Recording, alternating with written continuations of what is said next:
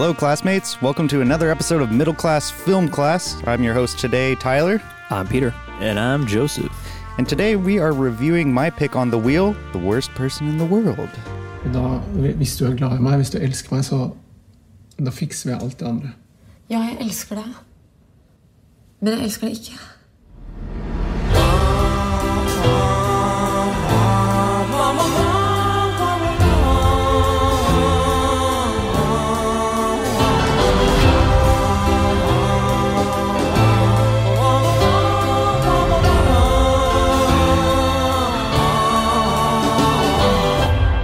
Skjønner du liksom hva du er i ferd med å gjøre nå? Skjønner du hva du ødelegger og... Ja, selvfølgelig.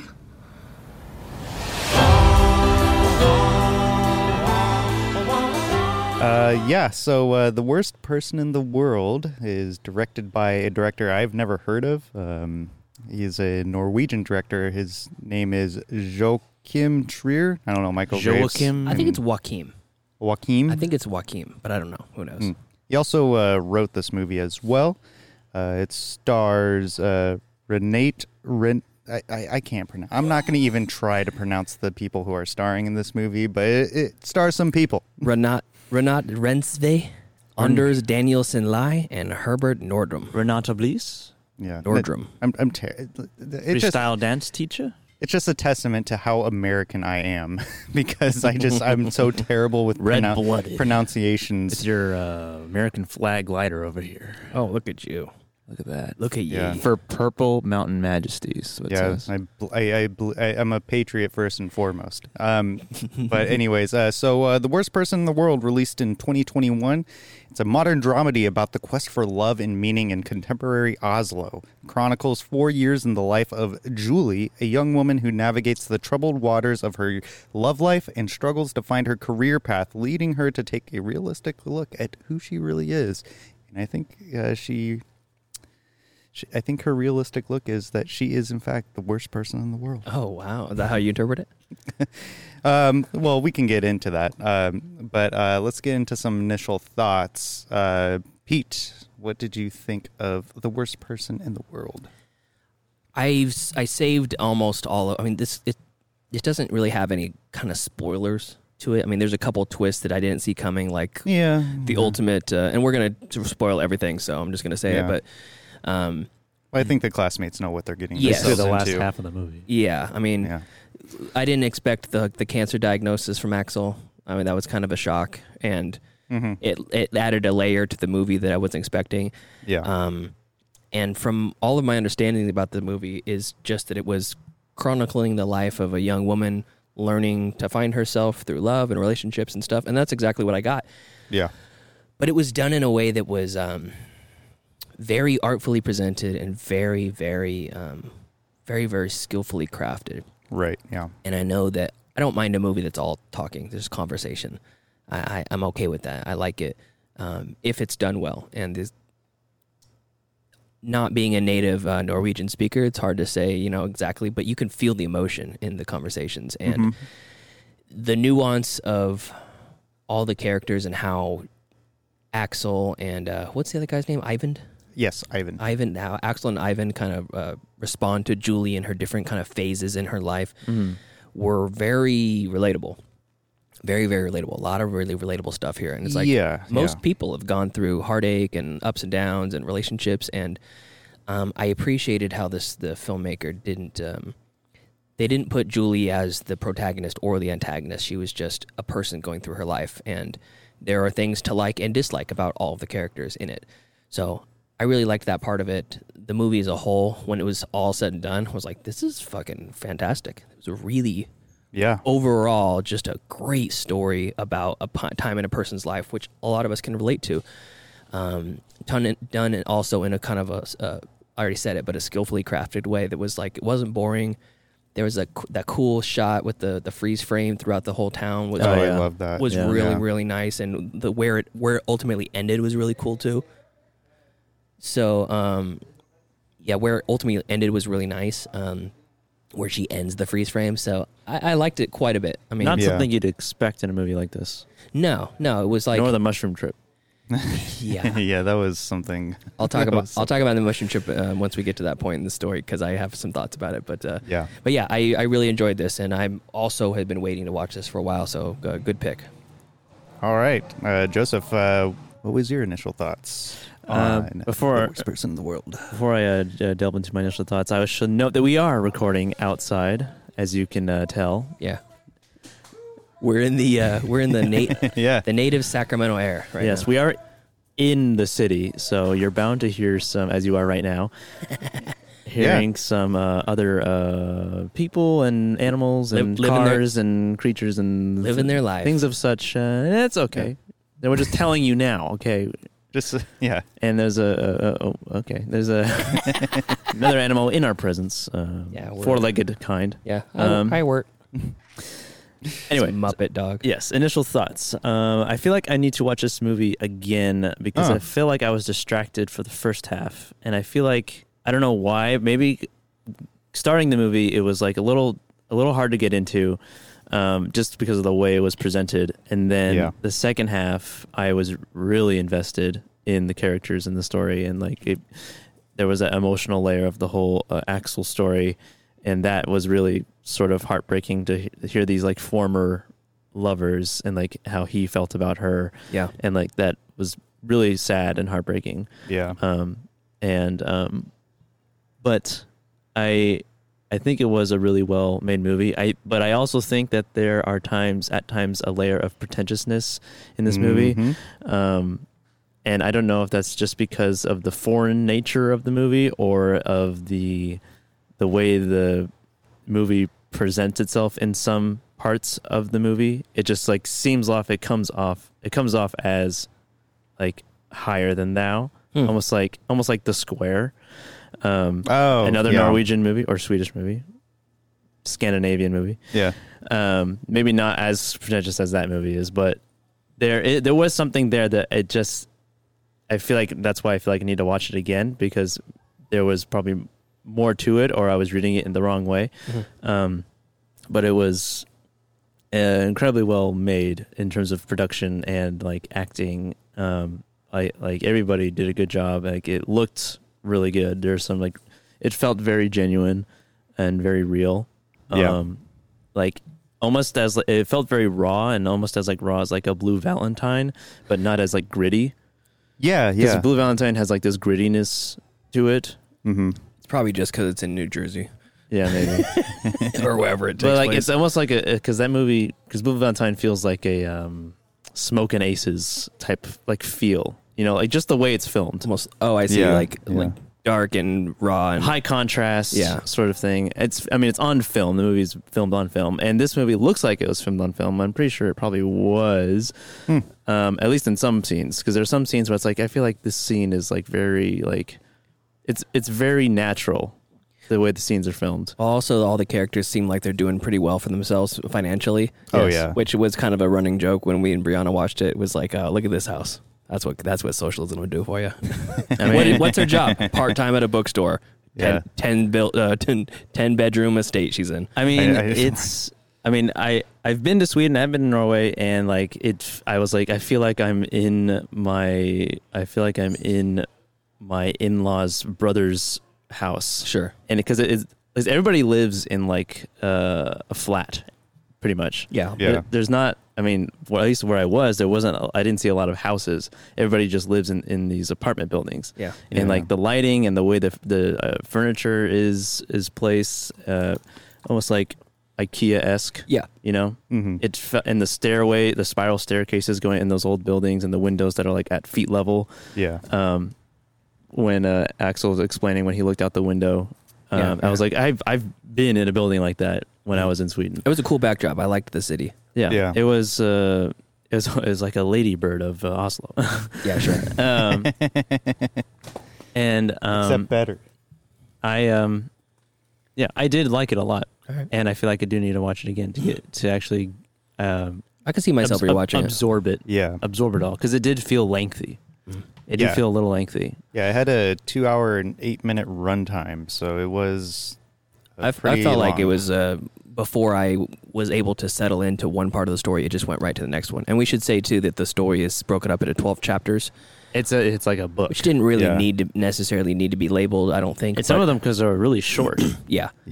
I mean, I appreciated it though because it definitely keeps your attention instead of just having it just play out without breaks in her life. Yeah, some moments, journey. 5 minutes of screen time might be like 6 months, and some 5 minutes of screen time could be 5 minutes of her life. Yeah. So there was times where it would just jump right to something else. I think this movie was nominated for something at the Oscars. It was best foreign feature. Yeah. And best actress at the Cannes Film Festival.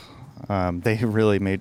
Did you guys get that when they first started the movie? Like it had like an accolade, like an awards accolade in the beginning. Did that come up? I don't think so. Mm-mm. I didn't get that. That came up in the version that I watched, and I thought that was like, oh, okay, yeah. It was nominated for best international feature and best original screenplay.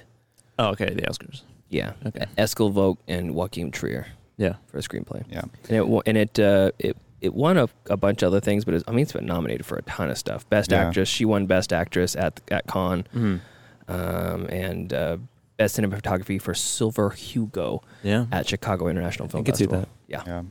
Yeah. So this was my first viewing of this film as well, and I had heard a lot about it. I didn't recognize that it was a part of the Oscars, but I heard about it through is it Cannes or Cannes? Cannes. It's Cannes? It used to be Cannes or the Cannes Film Festival, and then everyone said no, it's Cannes, and now some people actually say it's Cannes. Okay, well, I mean it's French. Yeah. Regardless of what that festival's name is pronounced, that's how I that's how I heard about it, and I surprisingly did not watch a trailer in the beginning. I went into this really, really cold. I don't think I watched a trailer for this movie. I haven't either. Of all movies, this trailer would probably do the least amount of damage to the overall watching. Like, how can you spoil this? Yeah.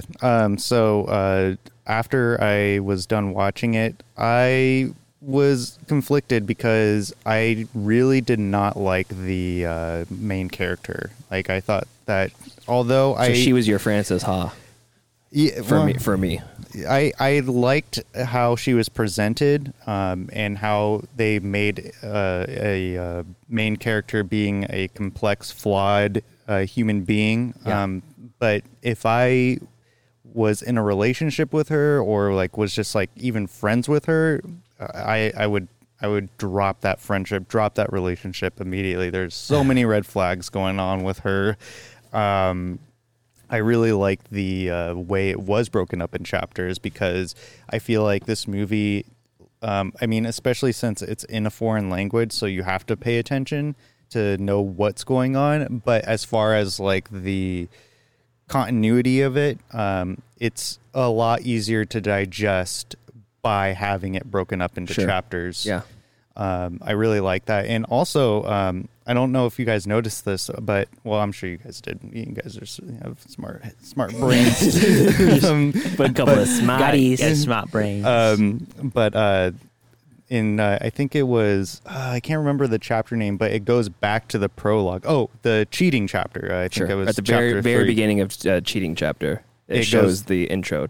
It goes back to the intro. I really like that, and I was blown away by how this movie was just like made as far as like the story goes. I think I agree with both of y'all is that I need to watch this movie again to kind of get a better understanding of it, because it's kind of like watching, like when I watched The Lighthouse for the first time, I was just like, I was so blown away by it, and I just like, I was totally in love with it. And then I thought to myself, okay, I should watch it again just to like get over the hump of that movie high. And I think when I watch this movie again, I will have a greater appreciation and understanding of what Joachim, is that how you say it? Joachim? I could be Joachim, could be Joachim. It's hard to say because it's a Norwegian or whatever, but yeah, it's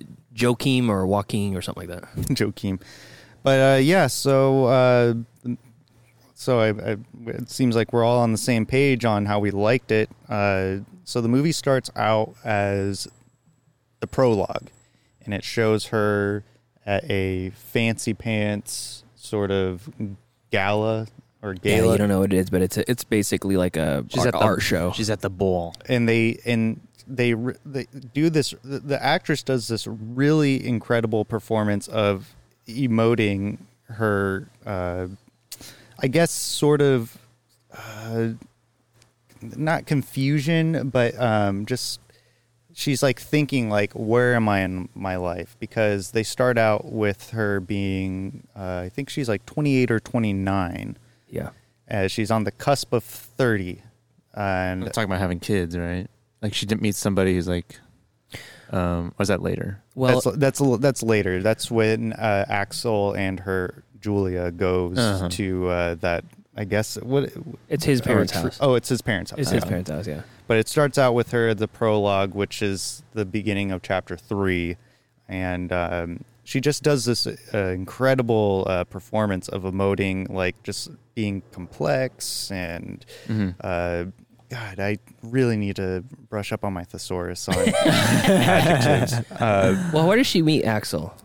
So she's just at a bar or some sort of thing. No, right? she goes to a party, and I think there's an inner monologue that goes throughout the movie about her being like, I don't want to be a surgeon anymore. Then she goes. She's watching like an autopsy or something. Yeah. And then, or is it just surgery? I don't know. I think it might be surgery. I'm not sure. But she goes to her mom and says, I don't want to be a surgeon anymore because she's in medical school. It's like, okay, like, it was like a little montage and then, of like her changing her careers. And then she says, oh, I want to be a photographer. I want to be a writer. Like she goes through all these things, which I actually do relate to because I have definitely gone through like a phase like that in my recent history of just like, oh, I want to be a musician. Oh, I want to be a writer. Oh, I want to be a TV writer. And like... Or at one point in my life, I was like, oh, I'm going to be a stand-up comedian. And then I tried that. Fallen flat on my face. Terrible stuff. Do you actually went up? No. I did it in front of one of my ex-girlfriends, and she was just like, yeah, I think you should just stick with detailing. You're like Romanians, am I right? Anyone from Romania here? Okay. Stay away from that guy. This know is what I'm talking about? Woo! You guys ever think about the adjective for thinking or the verb for thinking? What do you call the act of thinking? Yeah. But they kind of established very early on in the movie that she is very indecisive of what her role is in her life and what kind of person she wants to be. And I think a lot of people can relate to that. And it's so basic, especially at that age too, because I'm on the third decade of my own existence. And like, I've thought about that too. I'm just like, well, what do I want to do? Like, do I want to? Well, what do I didn't need your opinion, Lola. What do you want to do? Well, and that's the thing. I don't know. And what this movie accurately displays is I don't think anyone really knows what they like. People know what they want to do, but for the people who don't know what they want to do, they really don't know what they want to do. And Julia is a person who doesn't really know what she wants or wants to do in her life, and she emotes that really perfectly through her relationships, and you can kind of tell like she's not carefree.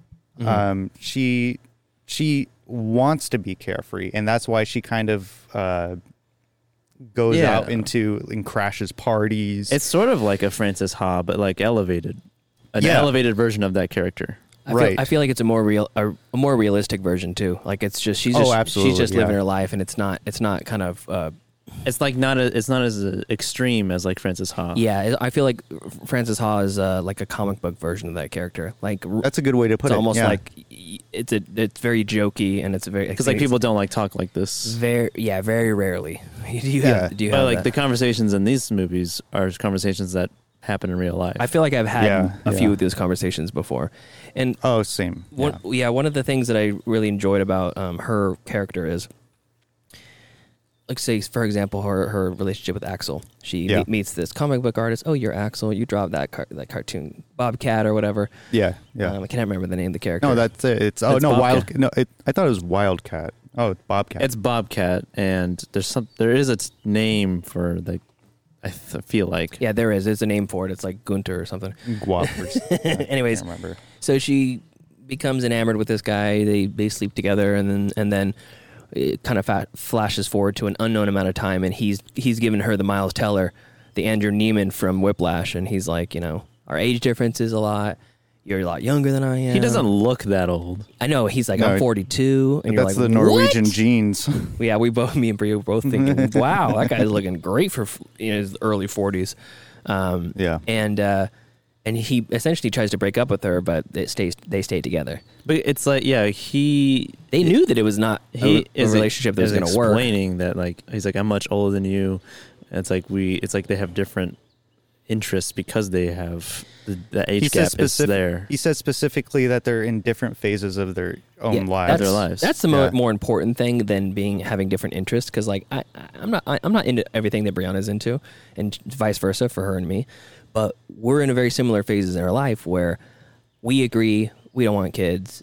We have very strong opinions about, like, she knows that my job is important to me, so there's sacrifices are going to have to be made for that, and she understands that. But if I were with somebody who wanted kids right away and didn't understand why I spent so much time at work, the relationship's doomed from the beginning. So they're setting ground rules which make absolute sense, and then they fucking ignore them, which is human nature. Yeah. Because you're like, man, this sex is good. Yeah. Or I really dig this person. So, we'll just ignore all those red flags. I really like that conversation too, because I already foresaw like what was going to happen in their relationship, because he makes great points. Like, he's not being a dick about it. He's not like trying to like hit it and quit it. Sure. Like, he's like being realistic. He's like, look, like, we really have a really large age difference. We're going down a path where at some point we're going to be so attached that it's going to be hurt that much harder when we break it off. Axel, you're going down a path I can't follow.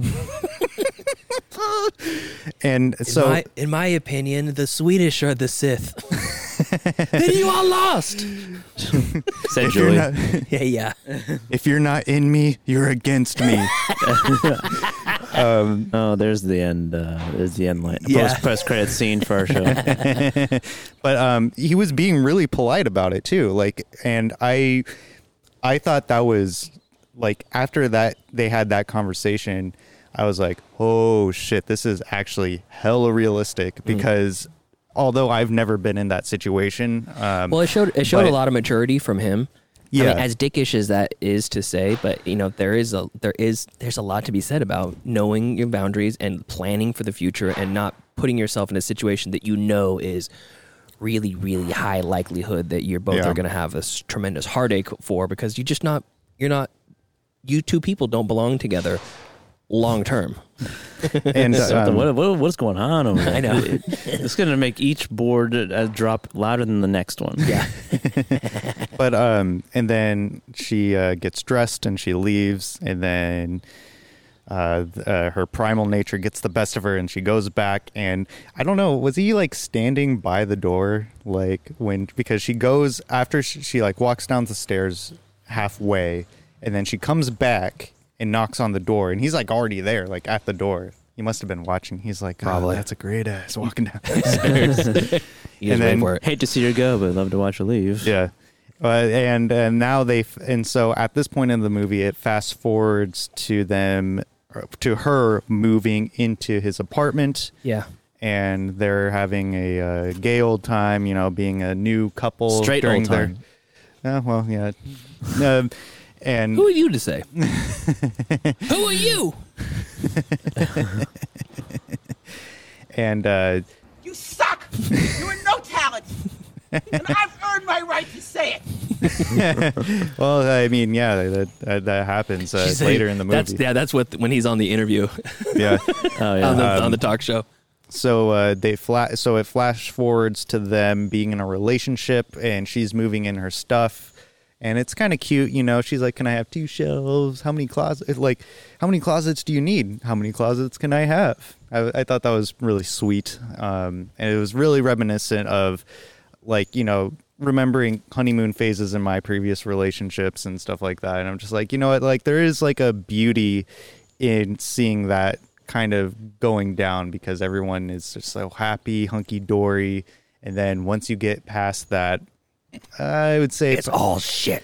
The 2 year, I feel like the 2 year mark is like when it's like, all right, now we have to like cohabitate. Can't be living in fantasy land anymore. All right, now I'm going to start farting in front of you. And that there is a really funny fart scene in this movie too. But then at that point, after their honeymoon phase is over, they go over to Axel's parents' house, and she's already kind of like on the fence on like being in a long-term relationship, I feel like too, because like she kind of, at least in some scenes, she's kind of not all there. Like she's not fully invested. Like you can tell like Axel like is like wants this relationship to work. Like he doesn't. She looks like she couldn't care less to be at the parents' house. Oh no. Because all of his friends have kids, and there's a conversation with one of his friends or brother. I wasn't really clear. It's not really clear. The wife of the friend or brother says, how many friends of yours have kids? And she's just like, none, or I think one. And she's only like 29 years old, and these people are like well into their 40s. Yeah. It's very seasoned adults. And they're judgmental. Like, I mean, there's really they're judgmental. I mean, there's really no way to put it. Like, they're judgmental because they're like, well, why aren't you like, do you have a career? Like, what are you doing with your life? Kind of like stuff like older, like going to home Thanksgiving and your uncle's like yeah, they're definitely putting her on the spot as if she's going to be one of them now. It's like, well, we want to make sure that Axel is making a good decision. So, yeah, are you able to have children? And you're like, okay, yeah. Okay. And the husband was just like, what kind of question is that? Like, why would you say that in front of her? Like, and just making the whole like interaction even that much more awkward, even by calling her out. I really liked her in that scene, not in that scene, but that whole sequence. Because they're having a little dinner or something. So they're sitting around the table outside, much like we are right now. Yeah. And they're having a discussion, and she's kind of pushing back on all these things. Like she's become more comfortable after the day's gone on, and maybe she's got a couple glasses of wine in her. Oh, yeah. They kept filling her glass up. Like that guy always had, I think it was like the dad or something, always had that bottle on hand. That's right. And he's pushing back a little bit and kind of making her personality known, which is a strong personality. And I dug it. Yeah, I really respected her character. And there was a really kind of a funny bit about the mansplaining. And that was good. He says, womansplaining. Yeah, he's like, I'm sorry, please don't mind, but go ahead and womansplain to me. And she pretended like she didn't know what that meant. Womansplain, what do you mean? Oh, it's like when usually it's mansplaining a 50-something-year-old white man trying to explain to you, a woman, exactly what this is. And she says, don't mansplain to me. Or something like that. And I walked right into that one. Yeah. The old catch-22. Yeah. I liked her character in that. And then the rest of her and Axel together on that trip it's almost like mapping out the boundaries that they've already set and then walked right over. Yeah. Like he's talking about. They made that line in the sand and then played volleyball over fucking it. A, dude. Exactly. It's like, now we're over here. And it's there was a super relatable a number of scenes about the kids and crying because they don't want to go to bed and all this stuff. And she keeps telling me, oh yeah, you sure you don't want to have kids now? Look at this. Oh, this is seems really enjoyable. And me and Bree were looking at each other right before she said that and said the same thing. Oh wow, that seems like a delight to be dealing with these fucking kids. I mean, I flip-flop back and forth on it. I'm just like, oh, I would love it. And then I think about like, okay, well, what if I want to go into my fortress of solitude? Like, you know, bring the kid with me. Yeah, I take I mean, there are moments in like life where I see like some strange child in nature. And you know, it's like, oh, it's a cute kid, right? And then like you see like interaction between like a father and a child or something, and I'm like, oh, that's really sweet, you know. And it's like there's that like that little bit of like baby fever you get. You know, it's like, and then you leave, and then it's like you think about like the long term. Like then obviously they're not going to stay that age forever, and it's turns into something lifetime commitment. I don't really want to deal with that. I've always said to myself, I could see myself having children, and I could see myself being a good dad. But at the same time, I feel exactly the same way about not having kids at all.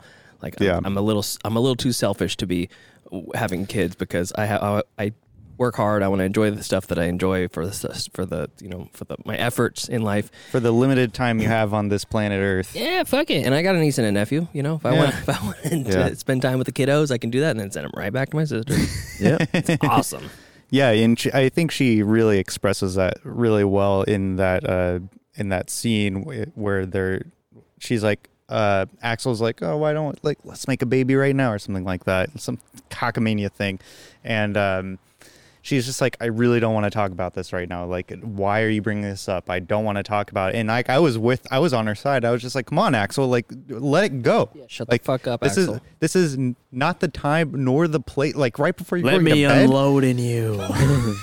I know. Can I just come inside without talking about children? Yeah, he just wanted to empty himself. But I was thinking I was totally on her side because he kept persisting. She's just like, no, I don't want to talk about it. And then finally she breaks and she's like, I don't want to have kids right now. I don't think I would be a good mother, and I don't have a maternal instinct at this moment. Yeah. I would like to have kids someday, but not right now. Sometime soon.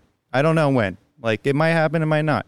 And I was just like, that level of emotion that I was feeling, like I was just like, yeah, you tell him you don't want kids, because he was such an asshole for doing it. And I get, but asshole. You're such an axhole. But that's like what I really liked about this movie too, is because that is a very realistic conversation to have at someone of Axel's age, because you know he's almost gonna be 50 in half a decade, so but like he's thinking about his legacy. Yeah, it's, I mean, biologically, I mean, men can keep spreading that seed for as like up until like they're senior citizens, till the cum turns to dust. Yeah, but he wants to be a father. He doesn't just like he wants to be involved, I should say, in his child's life. And like she said, she doesn't have the maternal instinct, and I'm just thinking like this is neither the time nor place to even bring up this conversation while you guys are on vacation. Why is it there's always these strange conversations when you visit family on vacation? I don't know. Because there's that pressure. There's like I guess you feel that pressure. I feel like you're out of your element, so you're almost going to say things that you wouldn't normally because it's so comfortable. Now you're uncomfortable already, so here comes like these cathartic the uncomfortable conversation. Yeah. And then I liked how after that you're pretty much, it goes to chapter 3, which is she's the cheating. Yes. And you see her. There was a really interestingly done slide into this, because it wasn't really cheating, but it was after the scene was over and she went her way. So she basically crashes a wedding, which was cool. It's on my bucket list. Crash a wedding. Crash a wedding. Yep. And we should all three crash a wedding and record it. See, that's what happens when you get cocky. You try to bring you and a friend in, and everyone's like, "Who are those two? Whatevers." You have to be able to fly under the radar. But anyway, so she crashes the wedding. She's already in the ball gown or whatever, the little black dress. She crashes the wedding randomly, and then she locks eyes with this strapping young lad named Ivan. Ivan. Yeah. Oh yes. And they have the very strange night together. They get drunk. They watch each other pee, and then they don't kiss. That's kind of weird. Yeah. So was there cheating involved? Yeah, I'd say so. There's some very intimate moments shared. Exactly. That would be very, if you told your significant other. That's exactly what I said. I told Brianna, I said, he didn't kiss her. She didn't kiss him. There was no fellatio involved or over the pants dry humping or anything like that. But just imagine if your significant. She saw his wang. Yeah. He sat there and watched her make water on her, into the toilet. Yeah. And I wouldn't be happy if Brianna had some guy sitting in a bathroom with her watching her pee, and they were both laughing about it. I would be like, that's just strange, and there's an emotional component for some reason. There is a betrayal there. Yes, it's a betrayal. It's a betrayal, which is the key factor in cheating. Well, I mean, the betrayal is that she said she was going to go home after the gallery. Yeah, that's just a lie. I mean, you could lie and go to... That's a betrayal. Isn't that what a lie is? It is, but you could lie about that and like go to the bookstore just because that's what you want to do. Yeah. You know, that's not much betrayal. That's just like a lie for convenience sake, but... This is betrayal. Yeah, I know. That was a betrayal. And I thought about this too while I was watching these sequences unfold before me. I was thinking like, yeah, physically they didn't cheat, but like I put myself in that situation, and if I, God forbid, saw Sabrina doing that with another man, like I would feel hurt. Like, I would feel hurt. Absolutely. I don't think there's any doubt in anyone's mind that was a betrayal or a cheat or whatever, but it led to a great sequence of events when she finally... I'm sure there's some dudes who would be like, oh, I didn't do anything. We just... Exactly. I didn't... They're just dude bros that are just lying to themselves. Yes. It leads to a really cool transition from the Axel relationship to the Ivan relationship, and they tell each other their first names, but not the last names. And they don't share any other personal information. It's supposed to be just like You've Got Mail, completely anonymous. Yeah, in and out, right? And then she is stumbled upon by him at a bookstore while he's with his current girlfriend. Oh yeah. And that is a great, very obvious that something's going on scene. You didn't she does not make it very she's very obvious that she's like really staring down this guy, which is this other girl's boyfriend, and either she doesn't care or she just thinks, oh, she's just checking out my boyfriend because of course he's hot or whatever. And they share a couple words, and he comes back and says, I told her I forgot my glasses. I had to come back. I have to. Yeah, I want to tell see you again. Yeah, and she doesn't have anything to say, but he says, if you change your mind, I work at this coffee shop. And then they part ways, and for the next like couple minutes of screen time, you just see her kind of her mind changing about the relationship, and her and Axel are. She just doesn't have that same. You can tell the spark is gone, and no matter what, if she doesn't pursue it, it's always gonna be in the back of her head. So she fucking time freeze. She runs across town, much like when Harry Met Sally. Yeah. And instead of meeting at the top of the skyscraper on New Year's Eve, she just crashes his shift.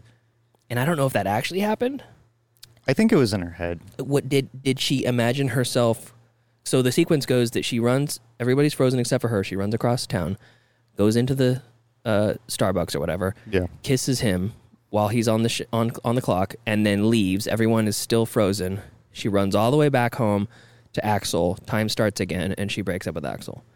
And then you smash cut to her making out with Ivan on a tree. Yes. So you have to assume that maybe she did go see him. To some degree. Yeah. And maybe, obviously not in that exact scenario, but she went and saw him and felt the butterflies and felt that this is the right thing to do. I got to break it off with Axel, no matter how hard it is. And he didn't take it very well. That's interesting. No, he got cancer. That was what happened. Yeah. That's how it starts. Oh man. Yeah, it's not windmills that cause cancer. It's bad breakups. I interpreted the time freeze sequence as her. So before the time freeze, she gets out of bed and she goes in the kitchen. And Axel offers her a cup of coffee, and then that's when the time freezes. So I think how I interpreted it was that in that moment, she kind of like was bombarded with a range of emotions, and she kind of had a sort of like flash daydream of absolutely could have been that too. Of this moment of like, oh, what if I ran out right now to go see him?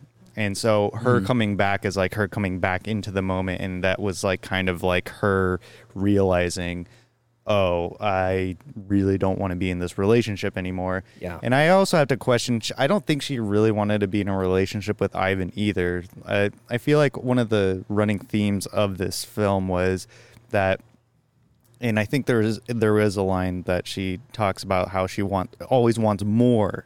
She wants more of something, and she tells Ivan when in their relationship, I think it was chapter 4 or 5, was like, what, you're going to be pouring coffee until you're 50 or something like that? Oh, That's when she was a real scumbag. Because that's when he finds her writing. Yeah. And like that interaction. Gives her compliments. That interaction was sad. Yeah, it was sad. Kind of hard to watch. And I felt like he had like the best response to her. And like that's probably like one of the best things that you could say to someone who's talking to you like that. Like, that was hurtful. I don't know what you want me to say. Yeah. And like, yeah, because like that gets what you're feeling out across, and like what you're thinking. It's like, wait, I don't know what to say to that. Plus, also, when you take the high road in that scenario, it's really easy for the other person to realize that they're being an asshole. Yes. It's a lot. There's a lot more room for argument if you both raise your voice and start being dicks to each other. Yeah. And it's like, well, we're both angry at the moment. It's like, no, I wasn't angry. I was really hurt. Yeah. You were just being an asshole to me for no reason, apparently. Yeah. And I think at that moment when he was saying some pretty eloquent compliments for her of her writing. Yeah. And she was just like insulting him. Yeah. Like, when was the last time you read a book? And he's just like, I don't know. Like, I know I'm literate. I know how to read, and what I read was good. All of a sudden, you like literature. Yeah. Huh? All of a sudden, you like literature. Yeah. Oh man, that line just like threw me off balance. I was just like, what the hell? Where is this coming from? It is very strange to go pull something out of the trash and then read it and then confront the person about it, though. I don't think it's that strange because, like, let's say, okay, I'll give a hypothetical here. Okay. I was in the dumpster. No, a friend of mine was in the dumpster. Yeah. Okay, so I was in a public restroom. So hypothetically, I'm picking up some trash around the living room or something. I'm going to put it in the garbage can. Yeah. Pull up the lid to the garbage can. I see an eclair on top. It's sitting on top of the garbage. It's not quite in the garbage adjacent to trash, above the rim, and it's perfect. It's untouched. It's untouched. It's not touching anything. It's on a napkin. It's fine. Okay, a single bite taken out. Replace the eclair with some pages. You know, like someone. Sabrina writes something, and then she throws it away because it's not good. I go away to throw some short trash. Story. And I see pages on top of the trash. I'd be curious too, to be honest. Yeah, I would be also. And I wouldn't confront her about it though. Well, I wouldn't call it a confrontation. Yeah, I mean, I don't know. It's well, she did a bad job of hiding it. But exactly. And the thing is, though, she wanted it to be found. She wanted it to be found. She wanted the argument. She wanted to call him illiterate. Can you imagine? To be fair, how many comic books does Axel write? None. Ivan, yeah. Axel writes one comic book strip. That's true. That's true. So by that metric, I get why it could be. So finish your scenario though. You found this Sabrina's writing. I find pages, and I wouldn't. I wouldn't take them out of the trash and go to the table and read them. I would take them out of the trash and read them over the trash and just kind of like I don't think the location that you're reading them has anything to do with the betrayal of your significant other. There's no betrayal here, and the location does make sense. If anything, she betrayed him. God damn it. No, because he takes the pages out of the trash and goes to the table and reads them.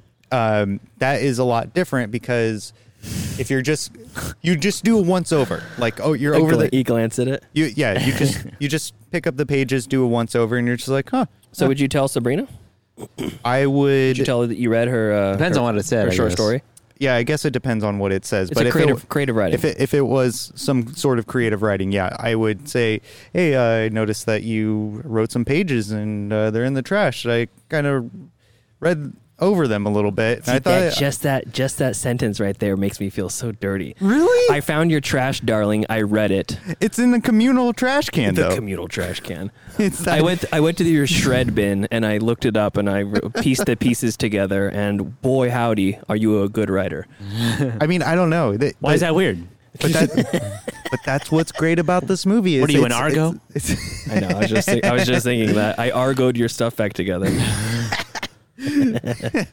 But that's what's great about this movie. It's complicated. It is. There's no clear line. I don't know. I would never do that with. the temptation would be there, and I might start reading it. So I'll give you an example. I have Brianna has your girlfriend's trash. Brianna has books and books and books of old sketchbooks. And when she moved into the house, we filed certain places to file all the stuff away. That's just obviously not trash. Yeah. And I was going through these books looking for something else, and I flip through it, and I'm like, oh, this is one of Brianna's sketchbooks. I am not going to look through that. To me, that feels like I'm looking through her diary. Yeah, sure. And it's like, what bad is it? She trusts me. I'm sure she would show it to me if she wanted to, but that's not for me to say. So I might grab it and be like, hey, look, I found one of your old sketchbooks. You mind if I look through it? And she would hesitate and say, no, maybe, I don't know. And then she would grant me permission, I'm sure, but that's not the point. It's not my stuff to look through. I don't agree. I feel like your private writing, especially something that you're going to throw into the trash. It's like, what if I'm throwing away something about my past? It's not a creative writing endeavor, but it's something like a letter from an ex-girlfriend of mine. Well, keep it more hidden then. I read it. Tear it up. I crumple it up and I throw it in the garbage. I'm like, fuck, I don't want to hear from this person. And then she pulls it out of the trash and reads it and is like, why is this person writing you? I'm like, you weren't supposed to see that. I have no control over them writing me. And now it starts this whole fucking thing. It's like, that's my private. It goes in the trash. It's in the trash, boy. It's in the trash, boy. But that's different though, because those pages were not crumpled up. Those were. It's in the sanctity of the trash can. The sanctity. Yeah. Maybe Thou shalt not pull trash out of the trash can. Hey, if cops can do it, I can too. Okay, I get a little defensive about my trash. So when I was a young child in my teen years, and me and my friends might regale us with this tale of your personal trash. We somehow come across adult pornographic video movies that have VHSs that have nice colorful images of penetration on the cover, and we throw it in the trash. And then my dad would take the garbage out and be like, "Where did this come from?" I'm like, "It's in the trash." Don't look in the trash, Dad. What are you doing? Don't look in the trash. Or a more recent example. This is decades ago, but a more recent example. Producer Justice came into my house, and he goes, "Oh, you got the munchie meal from Jack in the Box, huh? Which one'd you get?" And I looked at Brianna like, you didn't need to know that. It's not like I'm hiding what I'm eating from her, but I felt almost like this quiet shame that someone saw my trash and decided to air my Jack in the Box. It was from Jack in the Box. It was a munchie meal from Jack in the Box. Without munchie me. meal. And he was almost like because he likes Jack in the Box, so he was like, so he's inquisitive. Yeah, he was more like, oh, which one'd you get? What do they got now in the munchie meal? Oh yeah. And I was like, don't talk about my eating habits in front of my betrothed. And it's like that. There's no betrayal there at all, but it just feels, I don't know, it feels wrong to me. But I think that's the complexity of the movie. Yeah, that's true. Comes out of munchie meals that you're hiding. I know. From your lovers. And then eventually he says the line. He says, "You're making me feel like the worst person in the world right now," or something like that. Oh, that's right. He's the one who said it. It's not about her in that scenario. Yeah. I didn't think about that. I really want to bring up the Ivan. His name's Ivan, right? Ivan, yes. Ivan, not introduction, but the peek into his former lover. I love that. I love that. And how yeah, that was interesting. His lover, it basically turned him, the relationship turned into something else when she found out that she was 3% Sami. Yeah. And so she decided to really capitalize on that 3% and do everything. Became an influencer.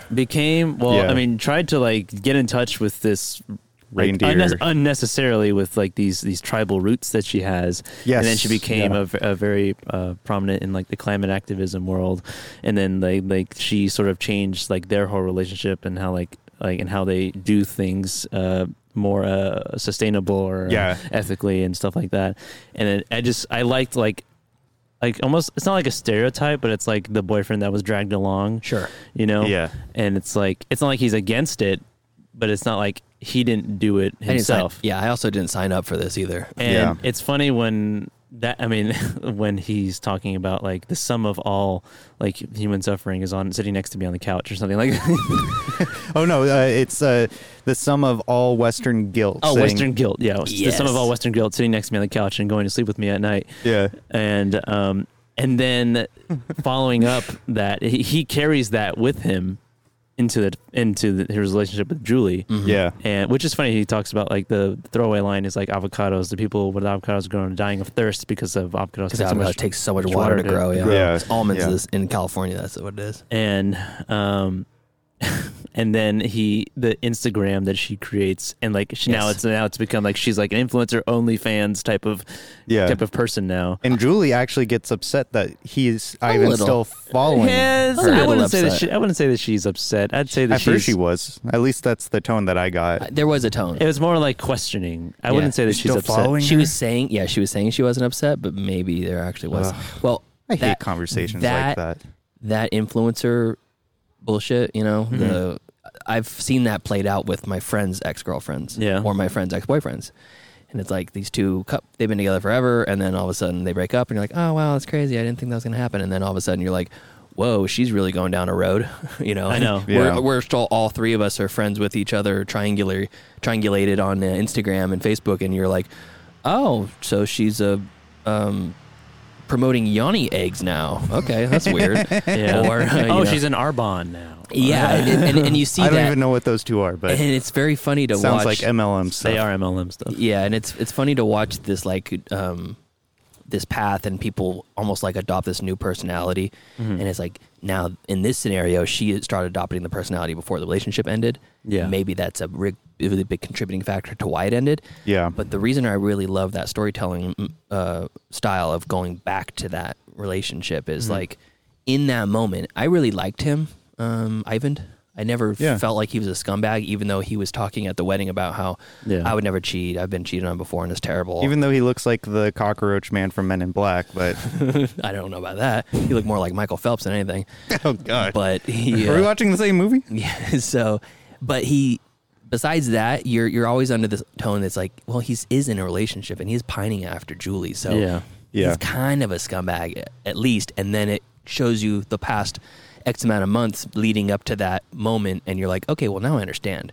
He already had one foot out the door, and she basically is not fulfilling his needs. Yeah. And she's going down her own path, and it's like their basic relationship had been dissolved, and now Julie is fitting that mold, you know. Yeah, So he was I really like that. he was really what do they call it after you get in a rebound? Is that what they call it? Yeah, they were both. It wasn't a traditional rebound. They were but both it was, each other's rebound. Yeah, it was. So that's why I thought the relationship was doomed from the start, because it was just like I felt the spark between Axel and Julie. Maybe that was intentional, but between Ivan and Julie, felt more like they were leaning on each other rather than having an actual emotional connection. It felt like a young relationship, which it was. Yeah. Versus Axel and her felt like a more mature relationship. And or then being forced into a mature relationship. Yeah. And then the first twist of this movie was we find out Axel has cancer. We skipped the acid trip. Or the Oh, mushroom trip. I'd be remiss on mentioning that. Yeah. Friends having a get together, and the friend finds the stash. The most boring get together ever. They're just sitting around like... Shit, that's what we do. Yeah, but there was no music going on. a movie. There was no music. Yeah. That's right. There was no music going on or anything. No one's talking to each other. And That's why they needed the mushrooms. and then all of a sudden... Julie takes the mushrooms first. She eats a little handful of them. They're really crispy, which tells me they're probably pretty old. Yeah. And then they far too many. They all take them, and she has it. And so the reason why I wanted to specifically bring this up is that whenever Comes a maniac. whenever mushrooms or acid gets brought up in a movie, an acid trip, I like to see how the filmmakers portray that out of mind experience, because it's almost always just, oh, the trees are swirly, oh, the colors are brighter, Yeah. oh, you hear voices that aren't actually there, and there's some kind of quick cuts and audio not syncing up and stuff like that. Yeah. Turns into a fisheye lens. Yeah, fisheye lens Yeah. or the swirly whirly whatever effect on the ground. It's like all that's cool and stuff, but it seems like that's the standard. I liked her turning into the old naked woman. Yes. And that was and cool. Also like facing her father and pulling the tampon out and throwing it at him and stuff. And that was badass. there was a lot of really. I really could not tell if that was a bodysuit or if that was like a body double. I'm pretty sure it was a double. I'm pretty sure that was a real naked woman with her head CGI'd. Julie's head CGI'd onto it. Yeah, I looked up some of the trivia for this movie and I didn't see anything because I was curious about that too. I was like, That just looked like a regular ass person. Yeah. It looked just, Or really good visual effects. yeah. I mean, it had like between the breasts had like almost a little kind of a growth, like a skin tag, like a cluster of skin tags, and it's like it wasn't meant to be grotesque. It was just almost like realistic. This is her in the future potentially. Yeah. And then her head's on it, and it was going back and forth between her facing Axel in this like dark room, and then her facing her father, and throwing, and then putting the tampon like war makeup. Yeah. On her face, and she wakes up with it. You're like, oh, she actually She actually did it. Cool. I gotta imagine like how that went down because she's hallucinating everything, and then all of her friends who are also on mushrooms, like she's just sitting there butt naked, taking a tampon out, and just like probably like swinging it around like a lasso. Everyone's just like, everybody what's else going took on? mushrooms too, so they are tripping balls. Yeah, they probably couldn't even pay attention. I don't know. I mean, the friend like about to leave, he drops the bag and he's like, "Are you okay?" He starts licking the wall or something. Well, making love to that wall. Spoiler alert: that's not how a mushroom trip goes. That is like way far and beyond on what mushrooms feel like. But then you're right. Then we find out that Axel is before we find out he has cancer, she sees him on the TV. Axel, yes, in an interview with a feminist. Interview. Who is basically taking him to task over the his old comics, sexist undertones or overtones of his comics back in the day. He said they're still pretty rough. Yeah, but he defends throughout the movie a number of times. He defends his character as having.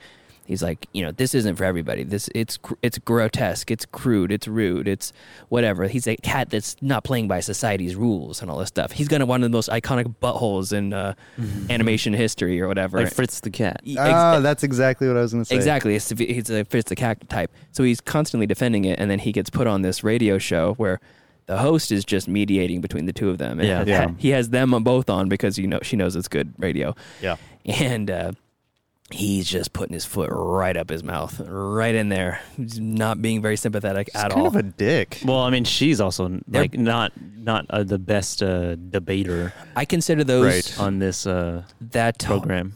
That whole I consider it like a bad faith argument. Like there's good faith arguments where it's like I'm gonna agree that this is art and yes, it's not for me, but here's the reason why you should maybe reconsider this style of art because it could empower men who are already on the fence over, women's rights to lean more onto that side of the fence, which is not the good side of the fence. That would be a good faith argument. The bad faith argument is you're sexist, you're a pig, everything that you make is bad, and you can't call this art because it's just shit. That's a bad faith argument, and that's what she's presenting to him. Yes. Yeah. And he's not really doing a great job of rebutting that either. He's just... Yeah, he's like, well, fuck you if you don't like it. Yeah, I mean, he like says like sort of the right things, but in not the best way. Sure. Like he talks about like it's your choice that you're offended. You don't have to be offended by this. It's your choice to be offended. Oh, I didn't realize I had a choice in the matter. You do have a choice. You do have a choice. Yeah.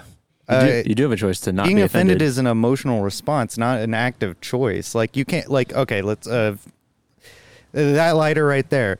I'm going to choose to be offended at that rather than my understanding of being offended is I see something and it's a trigger response. It's like that. Some people like to be triggered. Some people like to be offended. And I'll kink shame me. I'll stand Kink behind shaming that. is my kink. There is an identity involved with being offended over certain things. I have a number of friends. Yeah, I have a number of friends I follow on Facebook. I wouldn't consider them close friends, but it's like it doesn't matter what you say; they choose to be offended over something. I don't know because they take that in the worst case, in the bad faith scenario.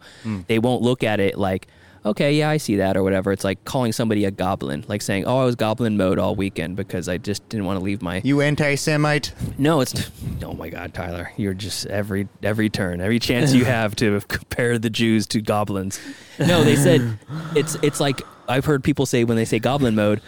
It's like, okay, well... What about the goblins? Certain people certain people don't have a choice, and they're differently abled, and they can't leave their house just like you can. So when you say goblin mode, you're referring to those people as goblins, and that makes you a bad person or whatever. And it's like, no, I've never even heard of that. No, I just wanted to stay under my covers all weekend and never leave the house, and I'm like a goblin in a cave. You know, it's like, You're the one making the connection. exactly. That's it. That's it. That person who's choosing to be offended is making the connection when no one else is there. Like Tyler talking about the bankers and Harry Potter. So, but those are anti-Semitic, by the way. I stand by that. the worst digging of his own grave in that conversation is when he's like, let's just say that I were to put this conversation that you and I are having into a comic. My character would call your character a whore. Oh, I didn't call you a whore, but my character would, because it's a hyper-realized version of something you feel on the inside. And you're like, you so just you called her a whore. So you do want to call her a whore in real life, So but you it's just like- won't? It's Is he not under the guise of he art? makes a point, but it's in the probably the worst way possible. Yeah, exactly. Because and then they focus on the word whore, and he's like, you're not focusing on what I'm trying to say, but also you didn't say it very well, you know. Sure. And he is saying that art. I mean, me personally, I feel like everything is art to some degree. You know, Yeah. like whether it's everything that is made, there is some sort of artisticness. Yeah, it's creative behind it, you know, whether it's utilitarian or just for just to be put up in a gallery. You know? There is some degree to it. I mean, if you go to a museum of modern art, to a MoMA, to any MoMA, there are a lot of people who would be like, putting a banana on the wall that's not art, but it does inspire conversation, which I feel like is artistic in itself. You know, Totally agree. Somebody could take a shit on a pedestal and put it in the MoMA and be like, this is art. And then someone was like, that's not art. And then the other guy would be like, no, it is art. And then they would have a whole discussion. And that's what it does. Yeah. It generates a discussion. So whether you like it or not, it's still art. I know, an artist shits on a pedestal, puts it in an art museum, it's called art. I do it in the public restroom on the floor, and I'm getting the cops called on me. There's no justice in this world, Tyler. There really isn't. There really isn't. And oh man, and at the when they're closing up the interview, and they're panning out, there's this. The host says, "Oh, and by the way, the correct term is called sex worker now." Yeah, you're right. And I laughed really hard. I was like, they just had to add that in just to make sure that everyone's on the same page. Yeah. So she sees that, and I feel like just that moment of her watching is a great moment, because you're like, is she happy about this? Is she upset about this? I think Is she was surprised more. Yeah, exactly. Than anything. Yeah. And in my head, I was thinking, how would I feel about this? And there's almost I'd be fascinated. A little bit of relief. You're like, whew, God, I got off that train before I'm tied to that, you know? Yeah. Because he's going to get dragged through the mud. And then she sees a mutual friend of both of theirs, and she's like, yeah, I saw him on the interview. Ooh, that was pretty rough. And he's like, yeah, he's not doing so good. And that's when he's That's revealed. when she finds out. She revealed that he has terminal cancer. Yeah. So, and then that whole story begins, and that's very sad. Yeah, I mean, I wasn't super sad about it. I kind of throughout this whole movie, I was waiting for something like that to happen. I was waiting for like the big sad reveal to come through. And once that was revealed to me, they didn't really stay with like the complicated emotions that it would to know that one of your former lovers has terminal cancer and them reconnecting. It was kind of surface level to me a little bit. Like they didn't have like super hard conversations, not like when they were breaking up and they were having those hard conversations. It was kind of like she was sad that he was dying, but I don't think she was sad that he was leaving, if that makes sense. well, I mean, how much worse of a conversation do you need to have than her admitting that she's pregnant now, which is something he always wanted with her, and it's done with a different man. I mean, that's just that one little bit of that conversation is heartbreaking. And then he died the next day. Did he? Well, I don't know if he died the next day, but I don't think so. That's the one He thing doesn't that killed die him. in the movie. No, he's ill. He gets like even sicker. They basically say that he's on his deathbed. She gets the voicemail saying that he's on his deathbed, and then you just never see the death. Yeah. Yeah. But I really liked where they reconnected. Because he I mean, maybe they do have some pretty deep conversations. Yeah, I and I think for the first part, it's him talking about like his past and growing up, and like the fit, like he grew up in talking about like him growing up in a time with like physical media and like being able to like have these tangible things in your hands that mean something, and there's like some cultural significance behind them, you know, and that he did that all his life, and now that's all he has. He has nothing to look forward to, obviously, and and they have that conversation in like the park outside the hospital, you know, and like he's getting very emotional about it. You know, I have all these things, and now it means nothing, and now I have nothing. You know, it's not going to mean anything when I'm gone. And then they have the conversation in the hospital when he's telling her that she was the most important relationship that they had together. Yeah, for him, you know, like she was the love of his life. Yeah, and I doubt that she felt the same way. Yeah, No, and that's definitely not. And like, and he says that too. He's like, I don't know if you felt that as well. I know you have a lot of years left to live, and I'm here dying. Yeah, and he just like wanted her to know that, and then also she wants him to tell her that like she's going to be a good mom. Which never ends up happening. No. Nope. Yeah, I guess in hindsight, reflecting back on it now, that was pretty deep. I guess it just didn't really hit me as hard as the beginning of the movie. Well, a lot of times tragedies. A lot of times when two people are having a tough conversation, there's a lot of anger involved, and it kind of feels like it elevates that conversation to this higher importance because the emotions are really high. But with him, he doesn't have that anger. He's just dying. His anger is towards something else. So it's not like he's mad at her. He just wants to say what he needs to say. It's almost like a catharsis for him. Because he asked her if she met Ivan while they were like still together or like near the end of their relationship, and she admits yes, and he's not like mad about it. Yeah, like I knew it. You know, he's just like sort of like kind of just wanting answers basically. Yeah. And then it goes, I don't know how much, what the time difference is between when he's in the hospital and then like after he's had like chemo or whatever, because he's like lost like some hair. Yeah. He's wearing the beanie, and like he's admitting like, he's like, I don't care about like my legacy. I don't care about like leaving. Like, I don't want to be known through my art or whatever. Yeah. Like, I just want to live in my flat, you know? And it really boils down to like, I don't want like. That conversation where they're sitting in the car was heartbreaking because I'm tired of pretending that everything's okay. Yeah. You know, and like that kind of reminded me a little bit of like 50-50. Yeah. With JGL and Jogo. Even though the end of that story is JGL's in 50-50? Yeah. Yeah. He's the main character. Yeah, he's the guy who gets the Jennifer Jason Lee? JGL. Oh, JGL. JJL. Oh, okay. Jogo. Yeah. It reminded me of that a little bit, even though that story has a happier ending than Alex's story does. Yeah.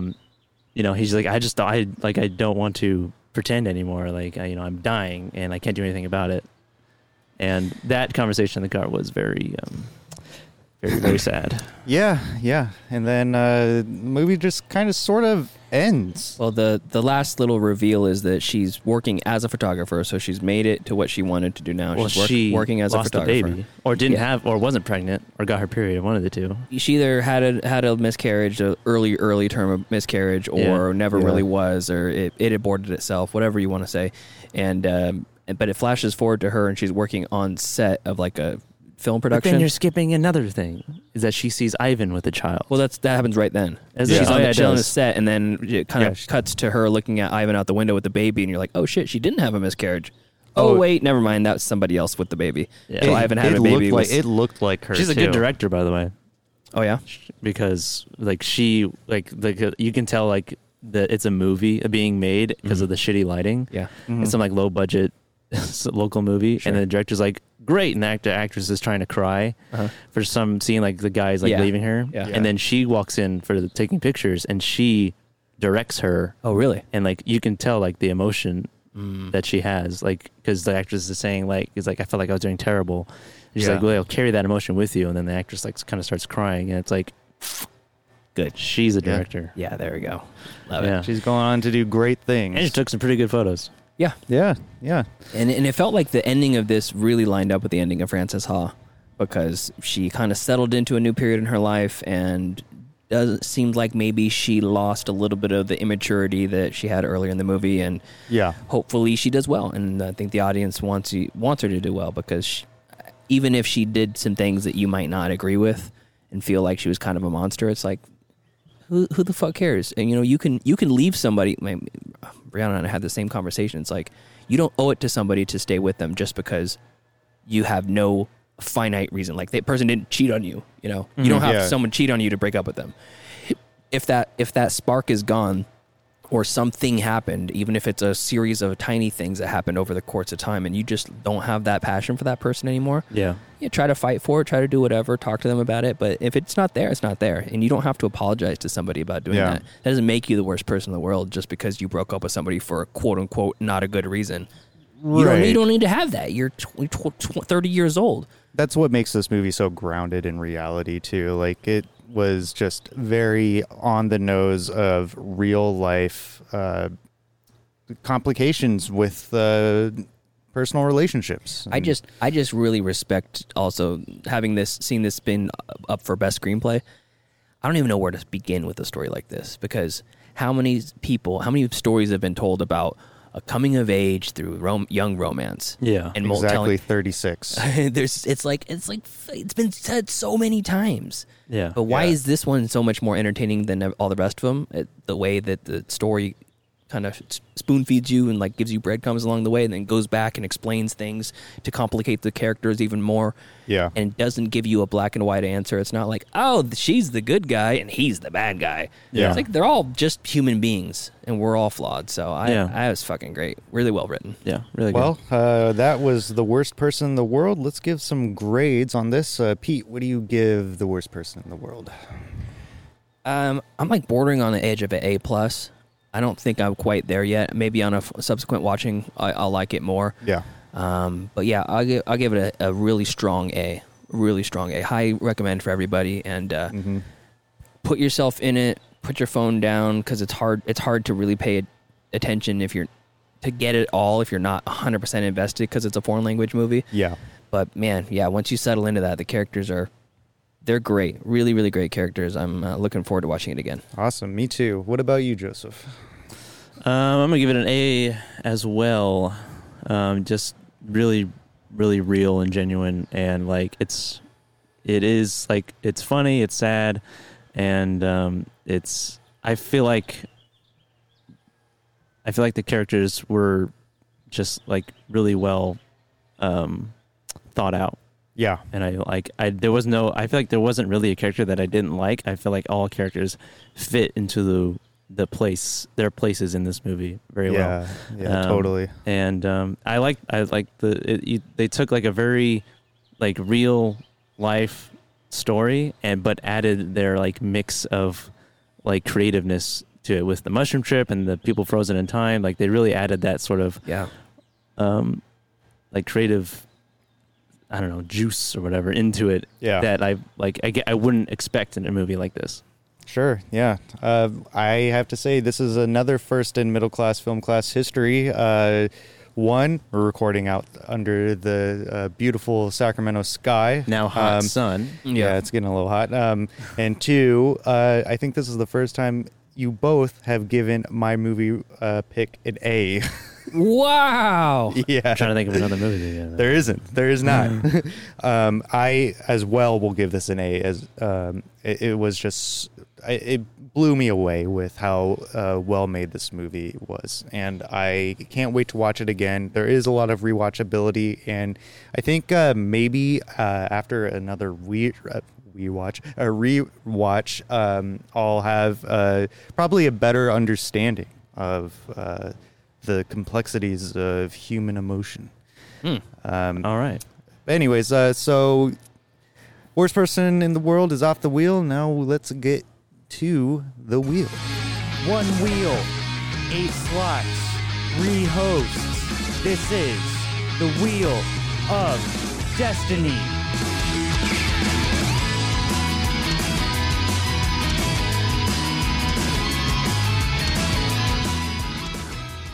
Okay, I've been neglecting my duties. I don't have the wheel here. I apologize. It's So okay. we're gonna scrapple something together real quick on the fly, 'cause Joseph's the technological whiz that he is. Yeah. So you have a makeshift wheel ready? I have a wheel ready. Okay, so here's our 8 selections. Well, on- Tyler, Tyler, Tyler, Yes. what's your replacement? Alrighty. So my replacement is another A movie, I hope. I probably not. Patrick Swayze's Roadhouse. Oh, fuck yeah. Never seen it. Really? Yep. Oh, I love Roadhouse. Yeah. I had been listening to a lot of discussions about it recently, and I'm just like, okay, you know what? A dad movie. Enough Sure. is enough. We need to put our 2 cents. I feel like in. this is an uncle movie. All Yeah, right. it could be. Okay, so I'm going to recap the wheel now. We have Safe from Tyler, Roadhouse from Tyler, Wildlife from Joseph, Come and See from Joseph, Adaptation from Pete, The Rocketeer from Pete, and then our 2 fan picks are on the wheel. So that makes up 8. All right, let's give it a good old spin here. Here we go.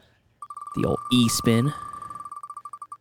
And the winner is Adaptation. Nice. All right. So, Adaptation. Starring Nicolas Cage in, I don't know if technically he's the star. I think he is the star. Isn't there like 2 of them? Yeah, he plays brothers. And I'm not the clone. You're a clone. this is streaming on HBO. I'm not a clone. This is streaming on HBO Max and nowhere else. Does he take his face off? I don't think he does. I'm going to take his face off. So Oh, man, that's this great. is directed by Spike Jonze, written by Charlie Kaufman. Spike Jonze movie. Yeah. And Nicolas Cage plays brothers, Charlie Kaufman and a fictitious brother of Charlie Kaufman. Oh, okay. Okay. Meryl Streep is also in this, second credited. Chris Cooper, Tilda Swinton, Kara Seymour, Ron Livingston, Brian Cox, Judy Greer, Maggie Gyllenhaal, Jay Tavara, and Doug Jones. I didn't realize Oh, Spike Doug Jones. Yeah. From Didn't real- Hellboy. Didn't Yeah, I know, realize he's Spike Jones had such a pull in Hollywood. Spike Jones is connected. Yeah. He is connected. Yeah. So yeah, great cast so far in this. This is 7.7 on IMDb. It's noted down here as a drama and a comedy, which I think it fits perfectly. Here's the synopsis. Nicolas Cage is Charlie Kaufman, a confused LA screenwriter overwhelmed with feelings of inadequacy, sexual frustration, self-loathing, and by the screenwriting ambitions of his freeloading twin brother Donald. While struggling to adapt The Orchid Thief by Susan Orlean, Kaufman's life spins from pathetic to bizarre, and the lives of Kaufman, Orlean's books, become strangely intertwined the lives of Kaufman, Orlean's books. This is written. You know, really that's badly. okay. We'll watch the movie. It's getting hot out here. So, anyways, it's been a long time since I've seen this, and I think I really remember only Nicolas Cage's performance, and then a weird scene in the swamp with Meryl Streep. Nice. So, Okay. let's put this baby to bed. Thank you so much for listening to our discussion on the worst person in the world. By what's his name again? Joachim Trier. Joachim something. I don't Joachim Trier. Yeah. know. I'm not going to even. It's Lars von Trier's cousin from Norway. So follow us on Facebook to get all the newest memes, all of our news stories posted there, things like that. It's a good time. Facebook.com/MCFC podcast. And send us an email to be featured on the show. MCFCpodcast@gmail.com. And follow us on Twitter at Podcast MCFC. And follow us on Instagram at Middle Class Film Class and leave us a voicemail. We're in a drought of voicemails right now. That number is 209-730-6010. See you later. See ya. See ya.